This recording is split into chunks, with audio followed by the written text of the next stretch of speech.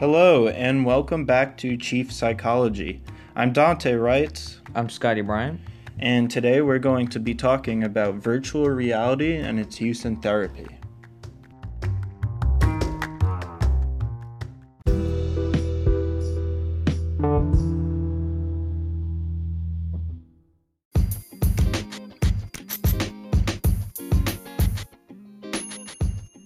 So, for someone who has a phobia or for someone who needs to face their fears, virtual reality is actually a great way to overcome these problems.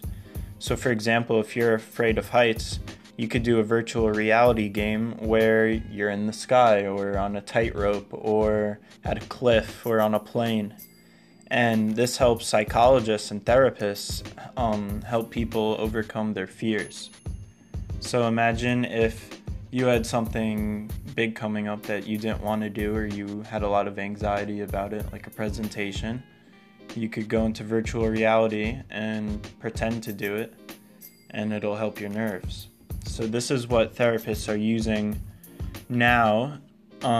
It's recently trending, is using virtual reality as therapy for people as well with PTSD. It can help.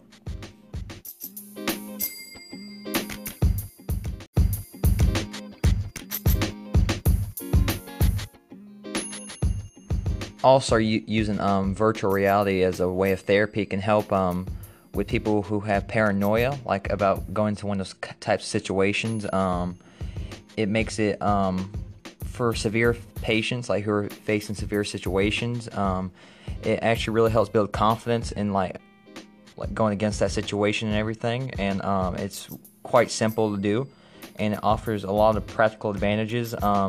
They can try the situation as many times as they'd like. They can be transported from one challenging situation to another, and it can work mostly more effectively in psychiatric wards because they have very limited access to real-world situations, so it can actually help them a lot more out in that field of study and everything. Oh no,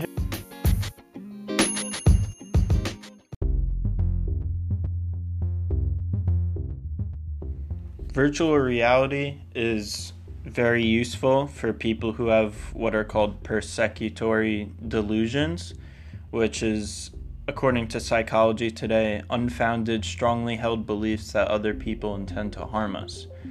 A key symptom of psychiatric diagnoses such as schizophrenia. So, paranoia and things like that, as Scotty said, are things that can be treated with virtual reality therapy. And I think as the technology gets better, we're going to see increases in virtual reality and technology being used for therapy. In the future, they could have it so that in virtual reality you connect with other people who have the same fears as you, and you can go and conquer them together in virtual reality. But I think it's great that they're using it to try and make people's lives better.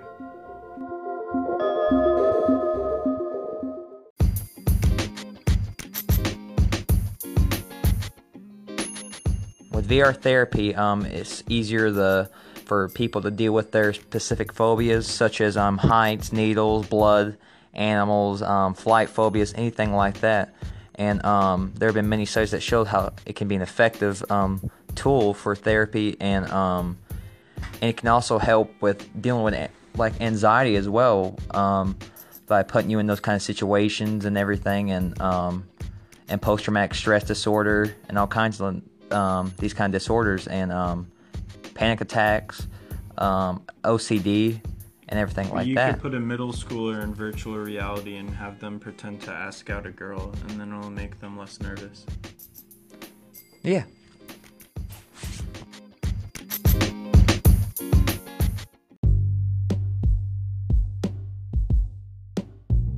With VR therapy can also help patients, because they want a sense of safety and control of their situation, which that can give them since it puts them directly there and they can stop at any time.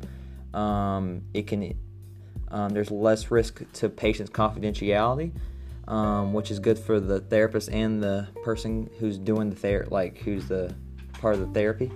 And there's so many situations and like things they can do in a fear situations because there's a number of them. You could do anything in VR. You could hook someone up to put them on an airplane or a train, or maybe if they're afraid of spiders, you could have a giant spider attack them. Or like probably not that. With public speaking, you can have them like right in front of people and stuff in the speaking situation and all kinds of things. Dante, would you ever consider doing VR therapy? Because we know you need it. Well, it depends what it would be for, but I'd be open-minded to it. Describe open-minded. I'd do it. You wouldn't have any qualms with it or anything? I've been to a VR arcade before, and we walked on VR treadmills, and I played a horror game, and it was terrifying. So I bet you if I had a phobia, I could probably get over it with VR.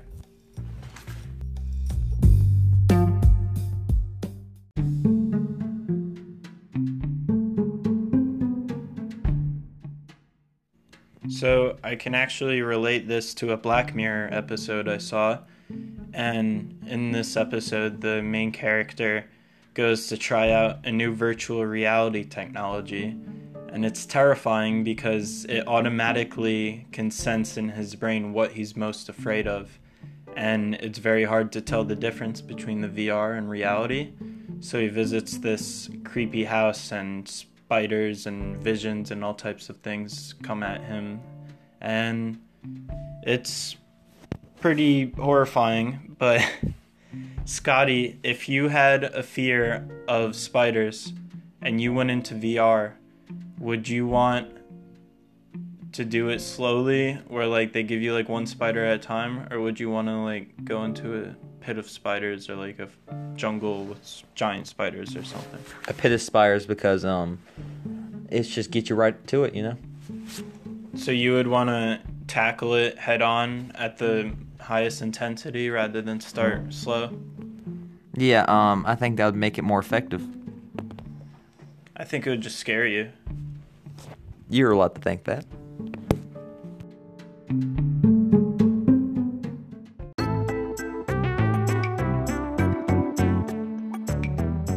Alright, so that was our latest episode from Chief Psychology about virtual reality therapy.